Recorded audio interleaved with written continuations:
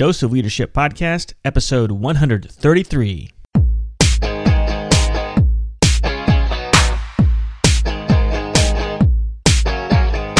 Welcome to another episode of the Dose of Leadership Podcast, the show that brings you inspiring and educational interviews with today's most relevant and motivating leaders. Each episode is dedicated to highlight real-life leadership and influence experts who dedicate their lives to the pursuit of the truth, common sense, and courageous leadership. And now, here's your host, Richard Ryerson. Hey, welcome to the show. This is Richard Ryerson. Thanks for tuning into the show. I'm so appreciative that you're here. I hope you're finding some value in this show. Have you heard of my new podcast, the Courageous Leadership Podcast? It's different than this one. It's not an interview podcast. It's just me talking about my leadership philosophies for about 15 or 20 minutes or so. Each episode promises to get into my mindset a little bit more about what I believe in leadership and how it can help you become the courageous, authentic leader that I think we are all meant to become. So go check it out, Courageous Leadership Podcast, and go to iTunes. And just like this one, if you haven't done so, please take the time to enter a rating and review. It does so much for my visibility and to keep that algorithm alive in iTunes so we're more front and center. So again, thanks for all your support. I love continuing getting the emails and your thoughts and ideas on leadership. So please feel free to reach out and connect with me, and I promise I'll get right back to you. So anyway, thanks for all your support, and here's the interview. What a thrill it is for me today. I have Pete Luongo on the show today. He's retired as president and CEO of the Berry Company in August of 2003, and his career at Berry spanned more than 33 years, and during his last 9 years with the company, Peter was instrumental in guiding Berry through a period of record sales growth, numerous contract acquisitions, and the perpetuation of the nearly 100-year-old company as an industry leader and a great place to work. While Peter's career was dedicated to finding a better way, no initiative was more profound or had a greater impact than his development of the Leadership Pledge, which was subsequently implemented as the operating philosophy inside the Berry Company in 1994 and remains there today. Since his retirement, he's devoted himself to giving back through his book, 10 Truths About Leadership. It's not just about winning. Speaking engagements, board memberships, and by serving as the executive director of the Center of Leadership and Executive Development at the University of Dayton, where he also serves as an adjunct professor teaching leadership at both the undergraduate and graduate level, and serves on the University Board of Trustees. Pete, welcome to the Dose of Leadership. I'm so glad you're here.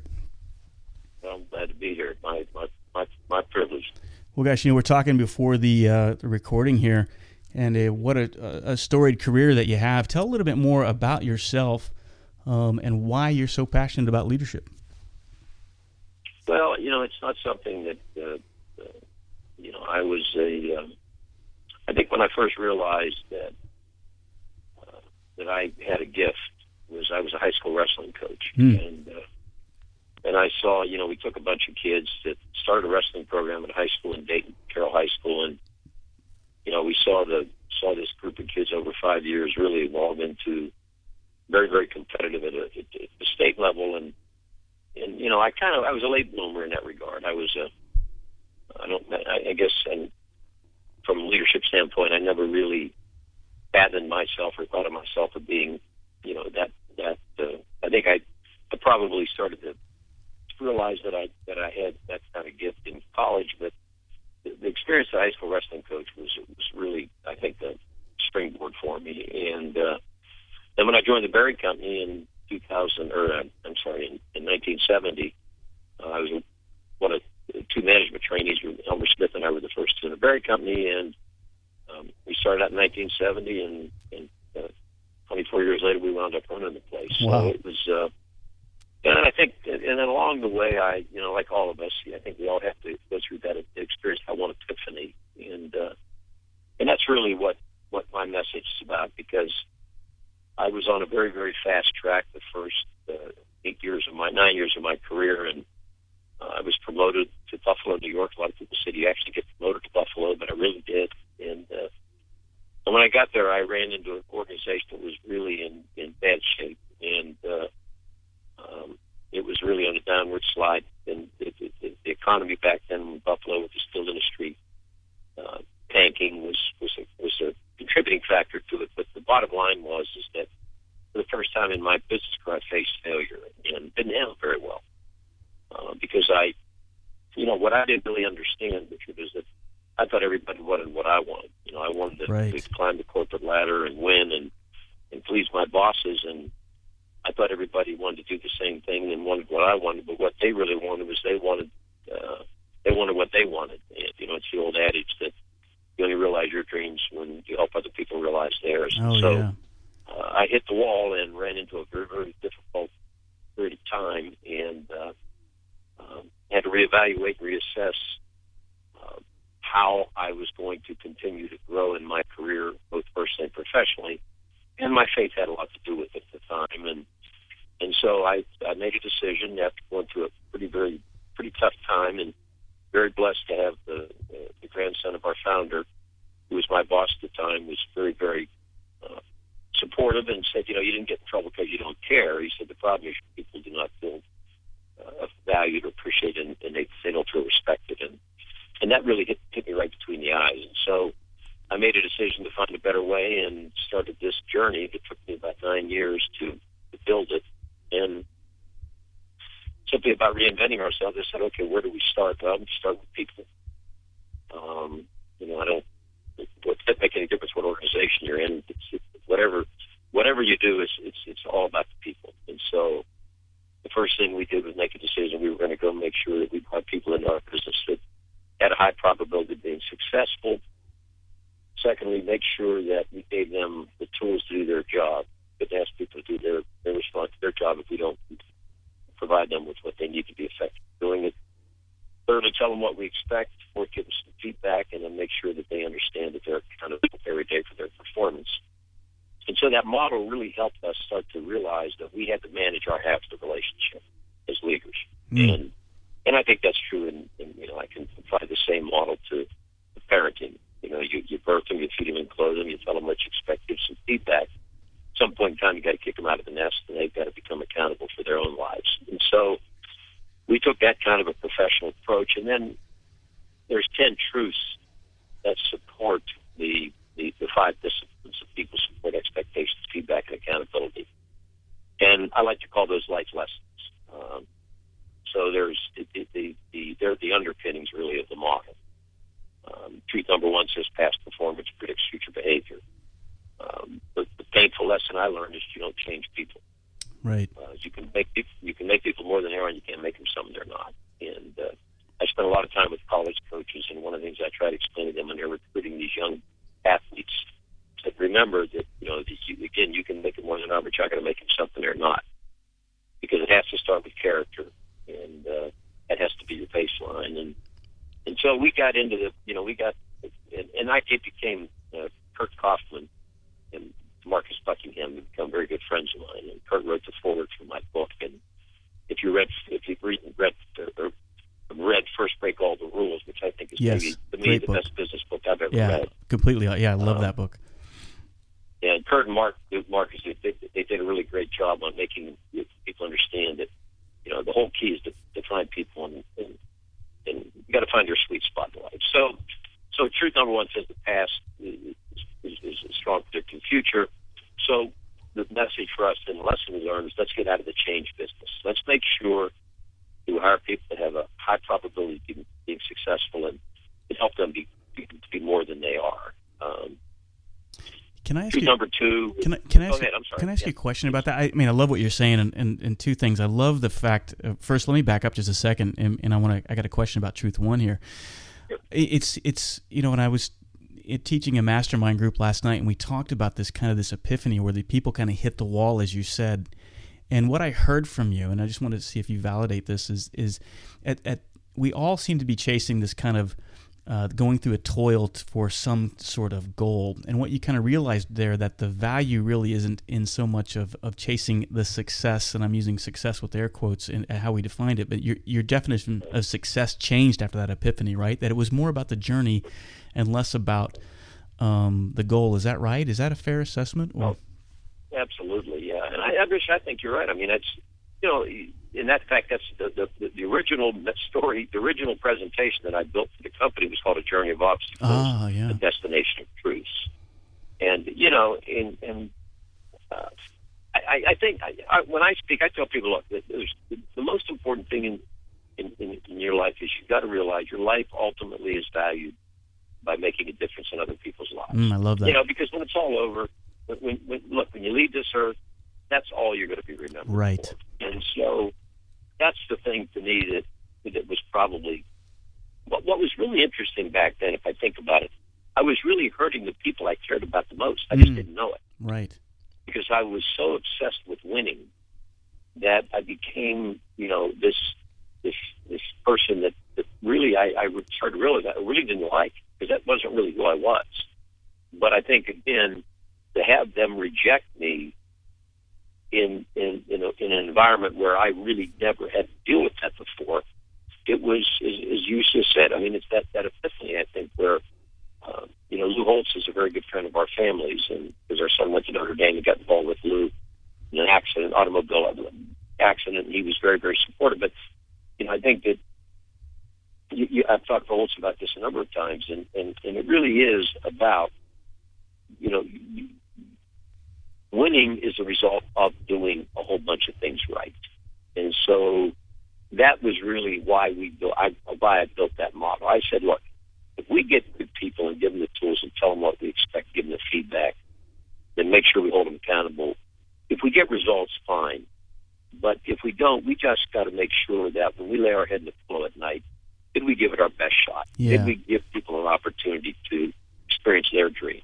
You know, and so, you know, you're right on. I mean, I don't, and I've seen it in so many different ways. I mean, and I've been, I guess I'm 70 years old now. So if I look back in my life, I've seen this over and over and over again. And I think, you know, Saban talks about it at Alabama. You know, what Saban says is we have a process in place.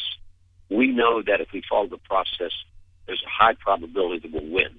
We don't put winning first, because if you do that, what that does, and I really believe this, that's just first of all, you can't sustain success for any it's not sustainable. Time. That's right. If that's the way you're going to run your business, or that's the way you're going to run your athletic program, or if that's the way you're going to parent. You know, I mean, all of this evolves back to that simple approach to saying, I'm going to manage my half of the relationship, but I want to make sure you manage yours.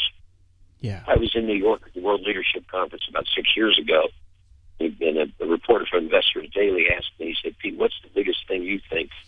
This is probably in 2009, Richard, and he said to me, what's the biggest problem you think is because we were still in really the throes of that strong economic downturn. He said, what's the biggest problem you think leadership has when faced with tough economic times? And I looked at him and I said, Steve, we all tend to overmanage relationships when outcomes are in doubt.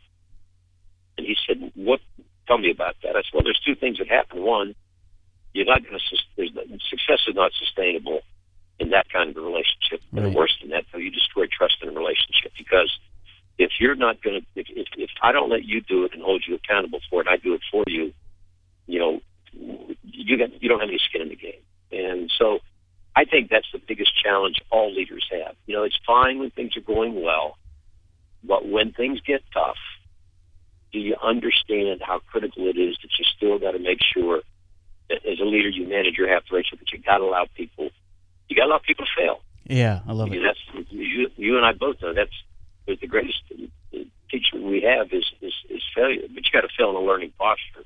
You know, then it's a measure of strength. But so I go back in truth number two, Richard, under people is motivation is a personal responsibility. Inspiration is a responsibility of others. Yeah, and perfect. what that simply said is that, you know, I learned, that and it took me a while, but you know, you can't motivate anybody. Right. Your level of motivation is in direct proportion to the pleasure you receive from whatever you do. I mean, if you don't love what you're doing, you're not going to be motivated to do it, and therefore, the end game is it's just not going to happen. So when I realized that, and that we started to think that way, then we said, if we're not supposed to motivate, what is our role? It's to inspire, and inspiration simply is about love. Yeah, okay. And that was another change for me, because, and I try to tell audiences all the time, once you insert love in your business vocabulary, you will find that your life will begin to change, because people have to know you care. Yep. Now, it's a conditional love with consequences. It's not an unconditional love without responsibility. That's the big difference. You know, and I try to make sure people understand. You know, that the conditional love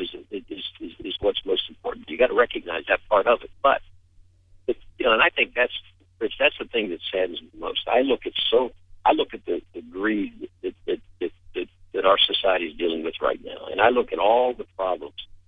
And this arrogance and self-centeredness and instant gratification, greed and winning at all costs, it really, really troubles me because, how do you not fall into that trap of compromising your core values to chase the end game? That's right. You got to have a lot of faith. You got to have a lot of strength to know that at the end of the day, the only person I really have to answer to is myself. Yeah. And when I put my head on that pillow that night, am I doing the right things to make sure that whatever the outcome is, knowing that I didn't compromise my values for short-term gains. And that, to me, is the biggest single thing that, when I speak anywhere in the country, I try to make sure people understand that, this model is pretty simple. It's not difficult. And I think what's really neat about it, it's so practical. Yeah. And it applies to every circumstance. And, you can talk to Lencioni and all those different models, but the leadership pledge to me is about as simple and as straightforward and as easy to understand and defines roles and relationships around execution as good or better than anything I've ever read or been exposed to. And I say that with a great deal of conviction because, we've got hard data that proves it worked. I ran a $1.5 billion company this way with 3,000 employees around the world. And that leadership pledge hung in everybody's office from Dayton, Ohio to Tokyo, Japan. And anytime somebody would come into my office and we'd want to talk about a problem, if we had an individual, a performance issue, my questions were simple. When you hired him, did they have a high probability of being successful? Did you give them the tools? Did you tell them what you expect? And did you give them good feedback? If you've done that, that's not your responsibility. It's their responsibility. And if they can't live up to the expectations, then basically the answer probably is it was not a good hire and they're probably not right for our business anyhow. So let's make the decision. And so, I think it just helps people get their arms around what is my role as a boss? What is my role as a leader? What is my role as a coach? What is my role as a parent? I got to manage that half of it. I got to do that. But after I do that, I'm not responsible for managing your half. Yeah. That's up to you. And I love how you said, or, tied into that is, and I was guilty of this early on in my leadership career too, that I was in the change agent game. I felt like if people thought more like I did, the world would be a better place. Absolutely. And maybe that's true or not, but man, I spend a lot of energy trying to get those people to convert. And it wasn't until I realized that it's, they have a part of this transaction too. They have an obligation to live up to. And I love how you said that. That is just so perfect and so true. I was finding I was spending 80% of my time on that 20% that wasn't going to change. And the reality is they never were, Amen. Well, and I think to your point, and listen, the other thing I think is really neat, I don't know anybody that has achieved anything in life worth value that hasn't struggled with this issue. Yeah. Because we all have, anybody that has had any measure of success at all has incredibly, high, a lot of drive and doesn't understand why doesn't everybody want it like I want? Well, right. That's because they're not you, they're them. Right. Right. But I also believe this, and I mean this and that's one of the things that when I talk about the Berry Company, the kind of success we had, Richard, our attitude employee survey was over 90% every year. Wow. And that's world class. Yes, it is. What I've said, and I will prove it over and over again, two things organizations have to do, for those that do it well. Number one, you got to win. I don't care whether it's net income or wins and losses or graduation rates or whatever. At the same time, you got to create an environment where people feel valued, respected, and part of something special. Yes. That's the magic. Yep. You do that. You look at any great organization. You look at I was just watching Belichick and Brady on at Pebble Beach. They were interviewing them. And you look at those two guys, and and think about all the success they had. But those people that are in part of that organization, they feel special. That's right. And So I think we all, as I said, we all tend to overmanage these relationships. But so back to the model. So those 10 truths are really the underpinnings of the model. And Mike Kelly, who's a football coach at the University of Dayton, was in College Hall of Fame. And Mike, he's probably got 35 or 40 tabs in my book, but he tells people, he said, I read that book once a year because every time I read it, I'm a different stage in my life, and some of these things mean different things to me. So anyhow, again, as I said, I don't want to oversimplify it, but I do think we all tend to try to make things a lot more complicated than they are. Absolutely, and I think that's the beauty of it, And I talk about common sense, and sometimes when I hear myself saying these things, I'm embarrassed that maybe people are like, well, yeah, duh.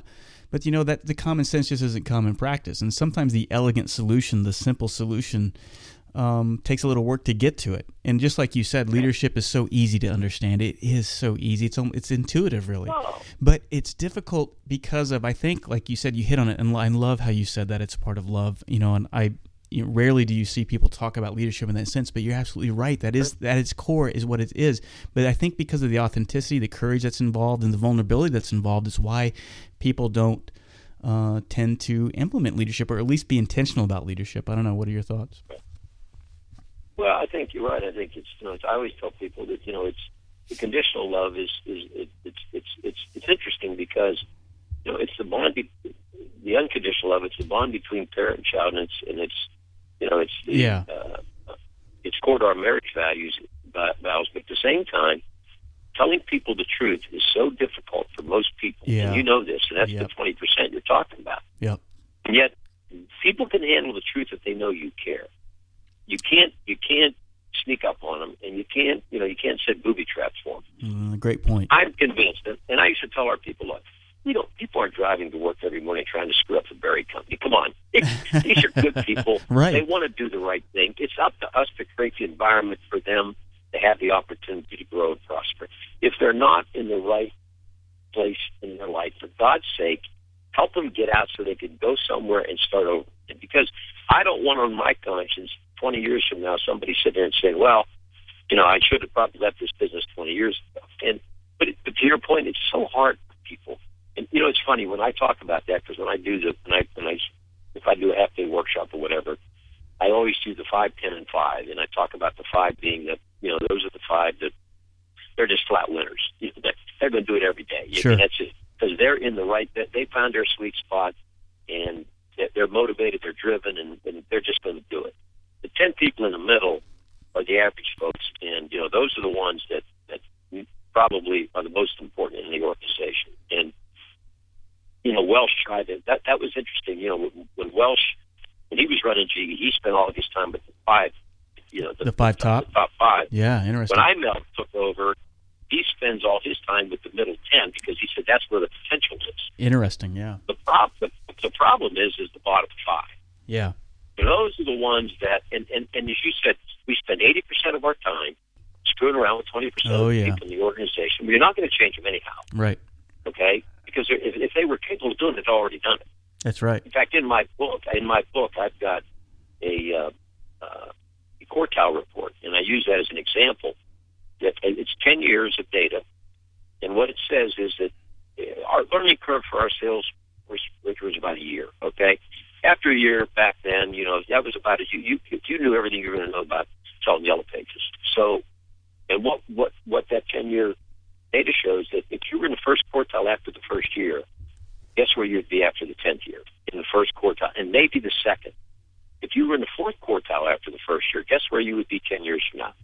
Probably never get out of the fourth. Wow. And so the whole point is that after that first year, we knew.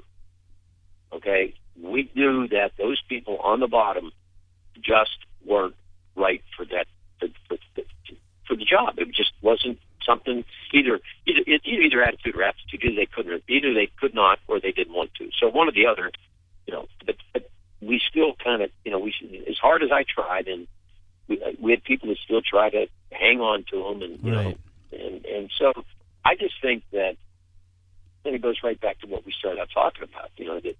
That the most important thing in the world, is to be important to somebody, and I sat with a guy at a UD basketball game about a month ago or 2 months ago, a guy named Jim Rosinski, who terminated from the business. He was a football player at the University of Dayton and a high school football coach, and we hired Jim to help for us, and he just couldn't do it. Because in our business, you had to be able to walk in on a call, and you had to be able to establish instant rapport with the customer because you're only going to see them once or twice a year. Right. Jim just couldn't do that. But I talked Jim into getting out of the business. He went in selling concrete, cement. Had an incredible career because his strength was building relationships over long periods of time.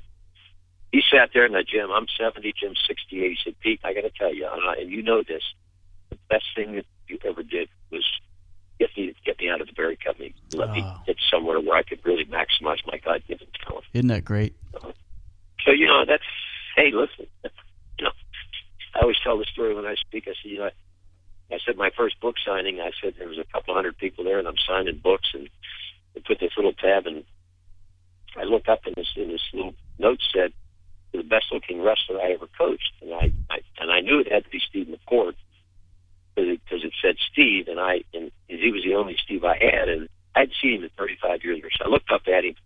I said, McCourt, what do you want this book for? I said, you didn't listen to me when I coached you. He said, 35 years later, coaching, you're still giving me hell. I love it. And I said to him, you know what? He said, you know why I want it? He said, I bought two for my sons for Christmas because I want them to have a chance to be influenced by the same person who made such a difference in my life. And so I tell people all the time, 35 years later, he said, you don't really have to do much to make a difference. People have to know you care. So, yeah, I love that. It's so true, and I think that when we all, I think in our heart, we know it's the right thing to do to find this right fit for this person or do that painful thing that we need to do. We put it off, I guess, for a whole host of reasons, but part of it, I think, is that we think we're failing, that we should be able to convert this person. But the reality is the love piece you're talking about is like, look, I'm doing yourself a favor. This isn't for you, and you got to hit them with just honesty and truth, and just be, sometimes the brutal fact. You don't have to be, you can do it with compassion. You don't have to be a jerk about it. But you don't have to be mean-spirited. And what we said earlier, that. And I really believe this. People can handle the truth if they know you care. Absolutely. Absolutely. When you're a jerk, like you said, then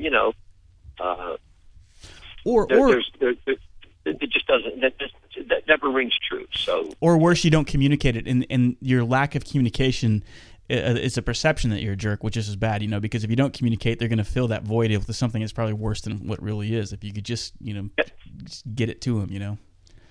I kind of equate it.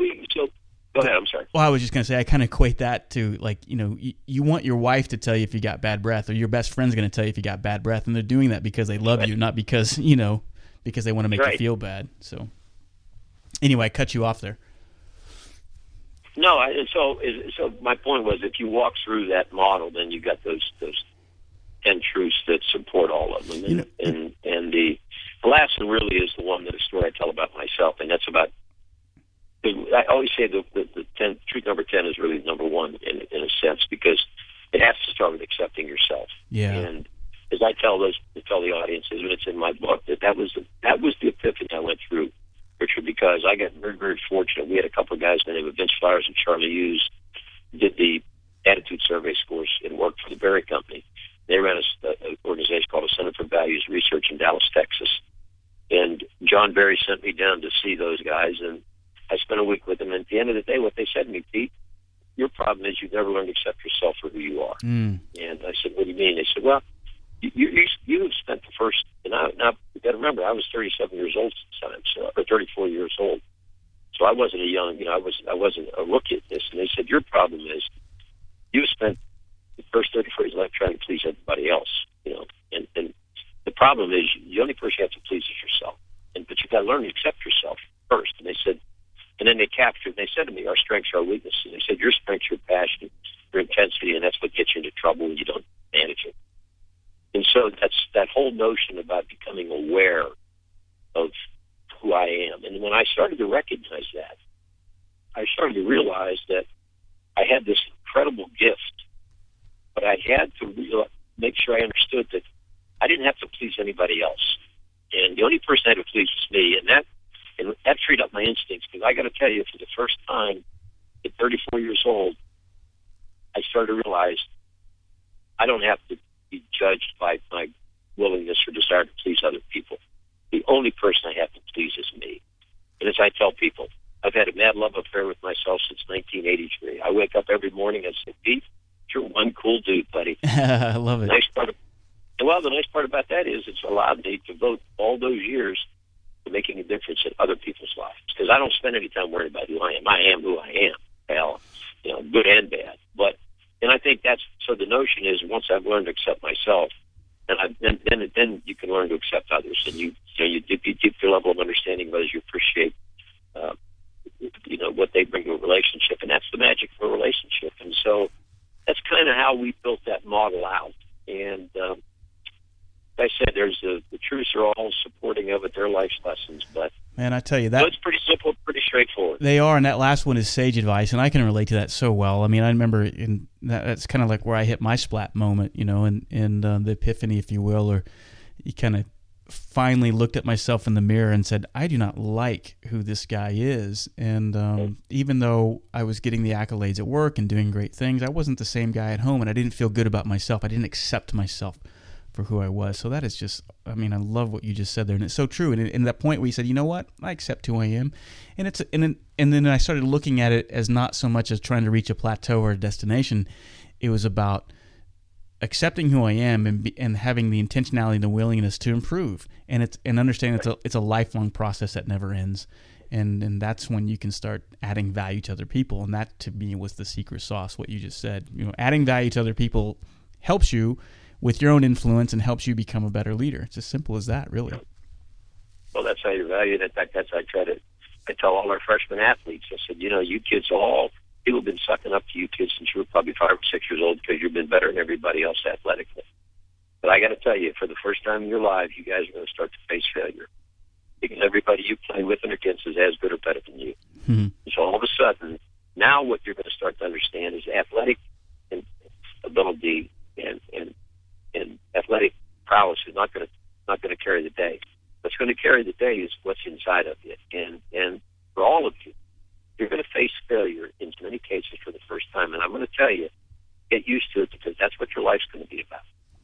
Oh, that's okay. And so once you can figure that one out, then you'll start to recognize how you could maximize the talent that God gave you and what you're able to do with your not only your physical skills, but your mental acuity as well as your spiritual values. Because if you can tie all those things together, now you start to realize that I can be more than I am. Mm-hmm. I don't want to be something I'm not. Yeah. And the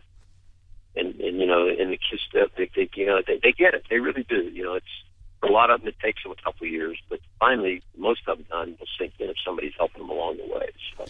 And Pete, you are a wise old soul. I am so happy to have met you. And you're right. The book is just, it's one, and everybody who listens to the show knows I talk about, it's all about common sense. I'm not into academic ethereal theory. I'm into practical common sense applications. And, you're one of those guys that just, you speak it and you write it, that leadership principles just exist. None of us invented them. They just are, and they're there for us to discover.